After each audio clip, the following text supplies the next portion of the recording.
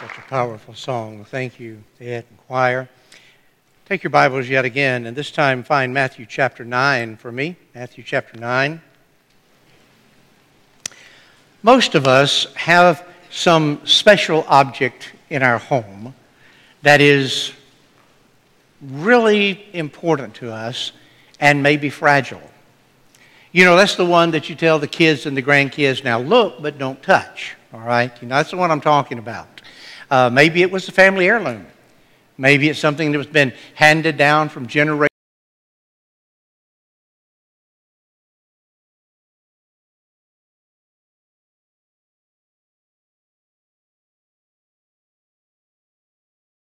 I read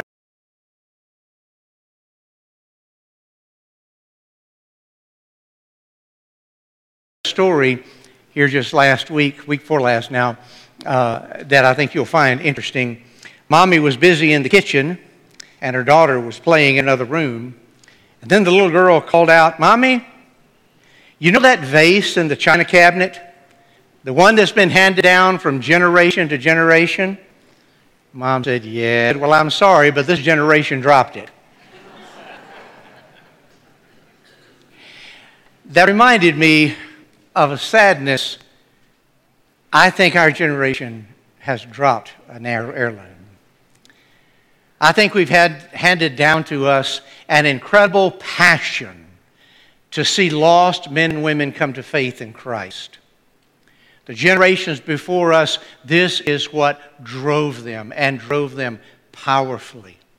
We do many things right in the building of the kingdom, but I think the church in America today has lost that heirloom. We've dropped that heirloom in Jesus Christ. I sense the Lord is calling upon us to return to that passion, to return to that basics of our Christian faith.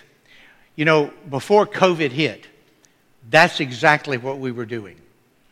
We began a very purposeful, intentional desire to reach out and to be aware of those who are lost around us, to be praying for them, to be looking for opportunities, to have gospel conversations. And God was blessing phenomenally. We had more people coming to church, more people coming to faith in Christ, and we were just riding an incredible cloud, knowing we were in the center of what God wanted us to be doing, and He was blessing that. And then, bam, COVID hit, everything shut down. As we have begun to open our doors yet again, as we have begun to this whole time we've been reaching out in ministry, but opening our doors to public worship such as we're in today, we have been seeing the harvest is still there. And the numbers are staggering. God is bringing us such an incredible opportunity. But for us, there needs to be a fresh heart shift. There needs to be a fresh refocusing of who we are and what we're about, that we can act obediently and responsibly with the incredible influx that God is bringing to us. I'm going to talk more about that a little later. But that required heart shift is something that Jesus was speaking to the disciples about here in Matthew chapter 9. So if you're there in your Bible, find verse 35. Find verse 35. And I want to ask you to just follow along, and it's going to be on the overhead here as well. So let's just read along in this together. And Jesus went throughout all of the cities and villages, teaching in their synagogues and proclaiming the gospel of the kingdom and healing every disease and every affliction.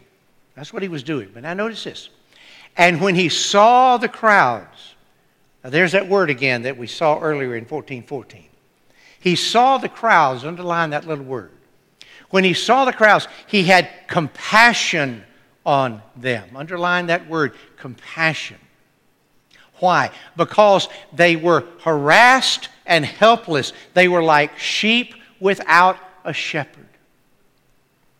And then he said to his disciples, "The harvest is plentiful, but the laborers are few. Therefore, pray earnestly to the Lord of the harvest to send out laborers into his harvest. Pray with me. Holy Spirit, I really feel that as we read this passage, we have our fingers on the heartbeat of Jesus Christ. We can sense the heart of God. Lord, may that minister to our hearts here today. We need that heart shift. We need that refocusing of our eyes to see as you see and feel as you feel and then move as you moved. Let it be so. We pray in Christ's name. Amen. There are three thoughts I want us to pursue this morning. The first one is this: Jesus saw the lostness in people. Jesus saw the lostness in people. You and I will never be the followers of Christ that He wants us to be until we see this world through His eyes. Until we can't just quietly and emotionlessly, whatever, without emotion, pass by people that are hurting, people wandering aimlessly. Matthew recorded here that Jesus saw the crowds. The first, he noticed them. He was aware of them. And when he saw them, what he saw was something moved within him. His heart turned over. He saw them. Before he taught in their synagogues, he saw them and had compassion on them. Before he preached the gospel to them, he saw them and had compassion on them. Before he healed them, he saw them and had compassion on them. He saw the multitudes. He saw those people who were lost and hurting and wandering and harassed and helpless. He saw them. He was moved because the Scripture says they were harassed and helpless. They were despondent. They were wandering aimlessly. Why? Why? It was not because of the Roman occupation. At this time, religion was booming in the Holy Land. People were coming to the temple in staggering numbers. There were synagogues in every little town. There were thousands of leaders passing on the great tradition. 6,000 Pharisees who taught daily the keeping of all the minute laws of God. 20,000 lower priests that administered all of these same. There was an abundance of religion, but people were hungry. They weren't getting what they needed. They were desperately hearing and listening for a message from God. It had been 400 years since a prophet had come and spoke. And there was word about a man out in the wilderness down by the Jordan River who was proclaiming a fiery message. Many went down to hear him. And he was proclaiming, there's one that's coming after me, and I'm not worthy to unlatch or carry his sandals. And he's the one that's going to baptize you. He's the one that I'm sent to proclaim. But that was the only voice. You know, we're not so different today. Drive even around our little community. There's a church nearly on every corner. The airways and the internet is filled with all kinds of religious programs. And yet our nation is more lost today than it's ever been. The influence of Christianity is shriveling. And people are hungrier than they've ever been, especially right now. coming off of this COVID scare. People are beginning to venture out of their homes. They've been searching for answers. They have been inundating our website. I can't begin to tell you the power that media has had. This past weekend with our Thursday and Friday services, here in our building we had just under 400 people, which is wonderful. But 1,600 people were at that online. 1,600!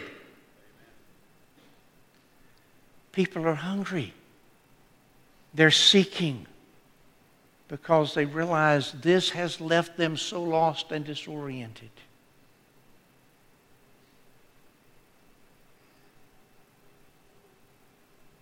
The problem is we're not aware. We don't see lost men and women, boys and girls around us. We're not aware of them.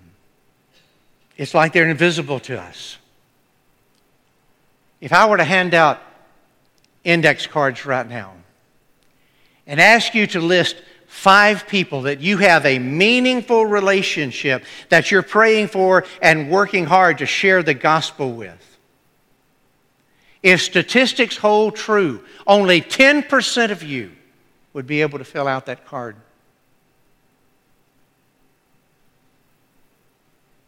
Because we're not aware. We don't see them. We don't see them as the lost and hurting and aimless and helpless sheep without a shepherd that they are. God is bringing the harvest to our doorstep. He's raising up a group of people who have answers to the hurting and the hopelessness in our world. But first we have to see as He saw, to be aware of the lostness. And let me just say this. If you see them, are you moved by that lostness? I fear there's become a callousness over our souls. When was the last time you wept over a lost friend or relative? When was the last time you couldn't sleep because you were worried for their soul? Would you agree with me that there has grown some kind of callousness there? And we need to ask God, God, open our eyes that we can see as you saw. Second thought. Jesus felt the lostness of people. He saw them, and the scripture says here he was moved with compassion. Can I tell you a little bit about a Greek word right here? This is an ugly sounding word. I've tried several different ways to pronounce it, went to several different sources, and it's just not a pretty sounding word. Splanknitsomai. I'm kind of surprised I even got to say it myself. Splanknitsomai is built off of the root word splankna, and it means your guts. This is where we get the English word spleen from, is this old Greek word, splankna. It's our entrails, if you please, if I offended you by telling you your guts. When Judas fell headlong after he had betrayed the Lord, and it says his entrails spilled out. That's splankna. That's the word. Splanknitsomai is being moved within your belly with compassion, being moved. Now we think about the seat of our emotions being the heart. But in the ancient world, that wasn't the case. The seat of the emotions was in the belly. I'm here to tell you it still is. I mean, I remember that first date I had with Valeria. And it wasn't my heart that was all upset. It was my stomach that was all upset. She's pretty as she can be, and here I showed up, 140 pounds, cavity between my teeth, hair slicked back, prettiest thing you'd ever seen, I'm here to tell you. But where I was moved, what concerned me was here. I was wondering if I could keep a meal down, you know. This is where the Greek world saw the seat of the emotions. And so this word splanknizomai, means that he was moved deep within his being. He looked out and he saw the lostness of people. And he knew that without him as their Savior, they were damned and going to hell. And it moved him deeply. In your New Testament you have on your lap, this word is found 12 times. And every time it's used in relation to Jesus Christ. Every time. It's not used in the Bible anywhere else except as it has to do with Jesus Christ. Here in Matthew 9 and also in Matthew 14 when he saw the crowds. He was moved with compassion and he healed them. When the 5,000 was all gathered together, the Bible says he was moved with compassion and then he said to his disciples, you need to feed them. When the leper came to him and said, Lord, if you're willing, you can heal me. He was moved with compassion and he reached out and he touched him and made him well. When the blind man came to him for healing, the Bible says he was moved with compassion and he healed him. Jesus used it in his parables. He talked about the Good Samaritan and how even though the priest and the Levite didn't stop to help the man, that here this Samaritan was moved with compassion and so he ministered to him. And in one of our most beloved parables, the parable of the prodigal son, the father, waiting his eyes on the horizon, finally saw the silhouette of his son coming. And he was moved with compassion, and he pulled up his robes and he ran to meet his child. Every time the word is found in your New Testament, it has to do with Jesus. One time Paul uses a reference to it when he says that God wants us to have the compassion of Christ. The splanknizomai, that we'd be moved.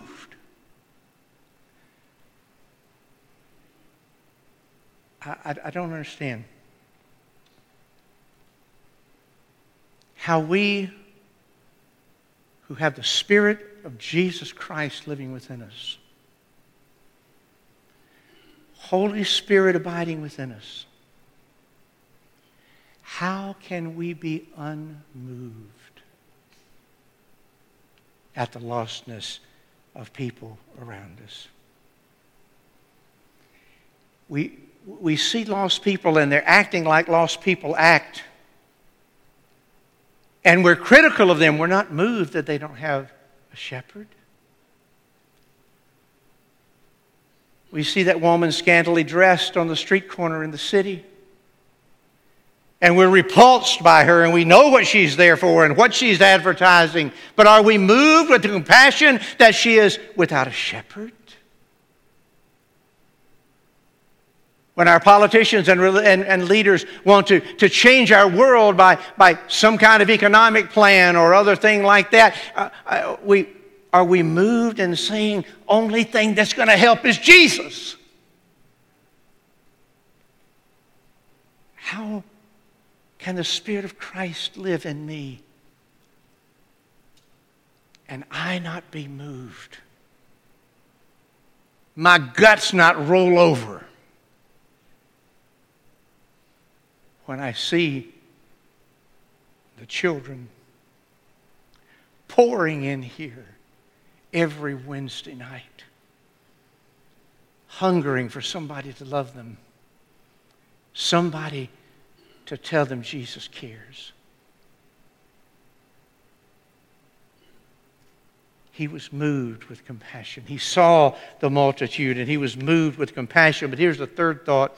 The lostness Jesus saw and the compassion he felt moved him to action. He saw men and women. He was moved, and so he taught in their synagogues. He saw them and was moved, and so he preached the gospel to them. He saw them and he was moved, and so he healed them. He saw them and he was moved, and he gave them hope. He saw them and he was moved, and he accepted them. He saw them and he was moved, and he made them whole. Jesus called his men around him.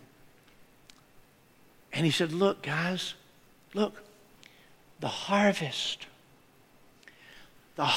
is ripe. It's plentiful. He was using that farmer analogy. The farmer knows, okay, now it's ready. You've got to harvest now. I'm told that in harvesting grapes, you have just a couple of hours from the time they're at their peak that you have to harvest them. There's an urgency. When the harvest is ready, we've got to hit the fields now. That's what Jesus was talking about. He told his guys, look, the harvest, it's all out there. And they knew that was his call to them to come and help him. And they did. Each one of them giving their life to harvesting the souls of those who were hurting and longing for God. But he said something very interesting, though. To these 12 men that he had called to come and be with him and to follow him and learn of him and do as he did, he said, guys, pray. Pray for the Lord of the harvest. Pray that he would send forth laborers, helpers into this field. Because it's white unto harvest. It's past ready. The time is now. Pray. And the disciples prayed. And God answered. Can I show you their answer? Can I show you God's answer to their prayers? Look around you. Here's the answer to the disciples' prayer. Here's the answer to the disciples' prayer. People who have responded to faith in Jesus Christ.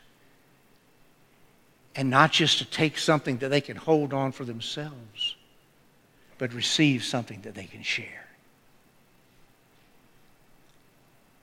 God, give us eyes to see and hearts to feel and tears to shed and agony over the lostness of people around us. You are the answer to the disciples' prayer that God would raise up people to go into that harvest. A couple things I want to pull this together. The first, I'm going to ask you this. We've got to come to see as Jesus saw. We've got to pray, God, give me your eyes. Give me the eyes that will look beyond that person who is serving me, or that person who is irritating me, or that person who is playing the loud music or whatever, and let me see their soul's lostness. And not just to see to where I can smugly say, well, I'm glad I'm not that way no more. But to be moved in the pit of who I am. When I see my neighbor acting a fool and being stupid and silly, rather than being critical, God, may I be moved. He's doing that because he's a lost sheep without a shepherd. When I see someone in the news whose opinions are so violently different from mine, Everything in my natural man rears up and I'm ready to fight. But God, will you give me your compassion? He feels this way because he does not know you. He's lost and he's acting like lost people act. Lost. When you hear that gossiper out in the hallway at church, and everything in you wants to move in just a little bit closer, will you see that poor soul is wandering aimlessly? They're not following their shepherd. And then, I am not asking you to pray that God would send forth laborers. You are this generation's answer to that prayer. I'm asking you to pray for the next generation behind us, that we won't be the last generation bent on serving God. God is bringing the harvest to First Baptist Church. It's amazing to see. On Wednesday evening now, our average number is 55 children in our children's building over here. Sometimes it's 65 to 70. And Debbie's pulling her hair out because she doesn't have any helpers. COVID devastated our volunteers in the children's department. Many of them have not returned. She has teachers. She needs helpers. Somebody will just sit in the room with the teacher and love on the children. And sometimes sit between two of them, all right? God's bringing us the harvest. And their parents are staying for a quick bite of supper. And they're hearing the gospel. Can I tell you about a man? He's not here, so I'll talk about him. A man who has the anointing of God on him right now. His name is Roy Wright. And every Wednesday, he shares the gospel in an innovative, capturing way. And those kids love it. And next Sunday, I'm going to baptize 2 more of them. Where are the helpers? Where are the helpers? Debbie's gone on vacation this week. She deserves it. She's worked hard for it. When she comes back, I hope she has a line of people or a list of names saying, you can count on me. In our youth department, our average is 65 teenagers. Many times more, much more than that gather around Matthew week after week. And let me tell you, half of these kids and half of these teenagers, their parents are not in any church this morning. But their kids are here on Wednesday night. Matthew's got the small group leaders. He's got the teachers who are prepared. But he needs helpers. He needs people who just get in there amongst them and help love on these kids. And their parents are right over here. You know, one of the things God's been doing, we've been trying this for years and years and years, to have Bible studies on Wednesday nights for adults, the parents of those who come and bring their kids primarily. Do you know now we have 5 Bible study groups going on Wednesday evenings, and most of it's populated by these people who bring their parents? God's bringing the harvest. But do we see them? And do we care? Not if we're satisfied to sit on our pew. We are saying in your face, God, I don't care if you bring the harvest. I will not see lost people the way you do. I will not be moved with compassion. I will be satisfied with my place and my pew and getting my tummy filled by the preacher. Let somebody else do it. I'm retired. I've put in all my years. Let some of these young folks do it. People, they're the ones we're focusing on, trying to bring them to faith in Christ. They're the ones that are bringing us their children. So who are we supposed to have to love on them and lead them, if not their elders? Oh, that God would give us the eyes of Christ and the heart of Christ. When Jesus told the disciples to pray, the Lord of the harvest, to bring forth laborers, he wasn't saying that because God's not willing and somehow we've got to pray real hard and move His hand and force Him to do something. No, He's saying, pray the Lord of the harvest because it's the workers who are unwilling. They're satisfied having their tummies full and not being bothered. God, forgive us. God, move in our midst.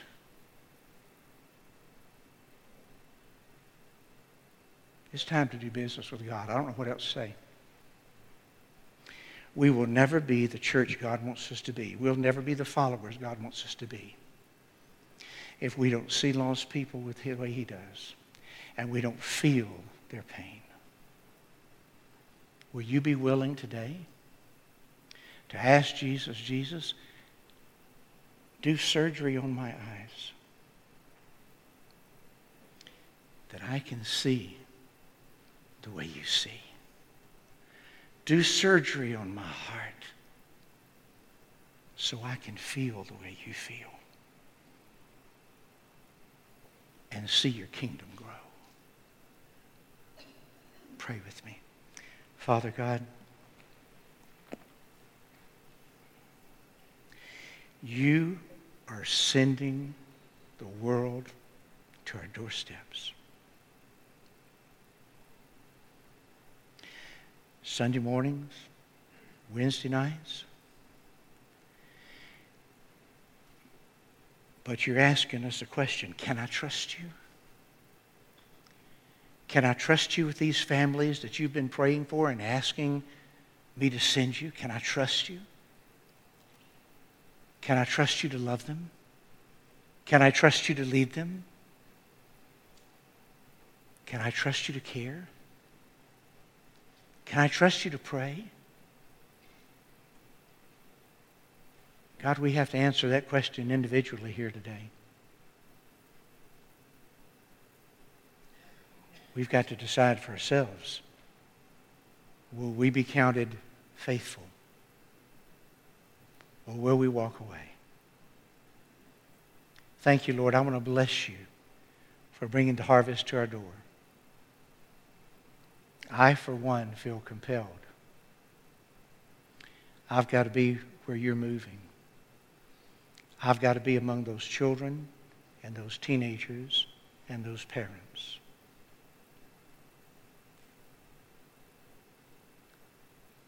Years and years ago, we were taught in experiencing God to look and see where you're at work and then go join you there. Lord, we see where you're working with families that have children, and you're calling us here. You have filled up this harvest in Union County. In these last 10, 15 years, you have brought incredible numbers of families with children at home to our community. Lord, we want to be faithful harvesters. Some here today may want to just come to the altar and pray, saying, God, I've been complacent too long. I hear your voice. I'll do what you want me to do. I'll rock a baby. I'll sit between a couple of middle schoolers. I'll go talk with some parents that feel awkward being here in church. I'll do whatever it takes because you're bringing us the harvest. Some may want to join our fellowship today. Lord, you encourage them to come and just be seated on this front row. Tony and Eric will be close by. Others, Lord, may want to ask you to come into their heart and be their sovereign Lord. May they also come and just be seated on our front row and allow us the privilege of leading them to faith in you. This is your time, Holy Spirit. Draw your net as only you can. We pray in Christ's name. Amen.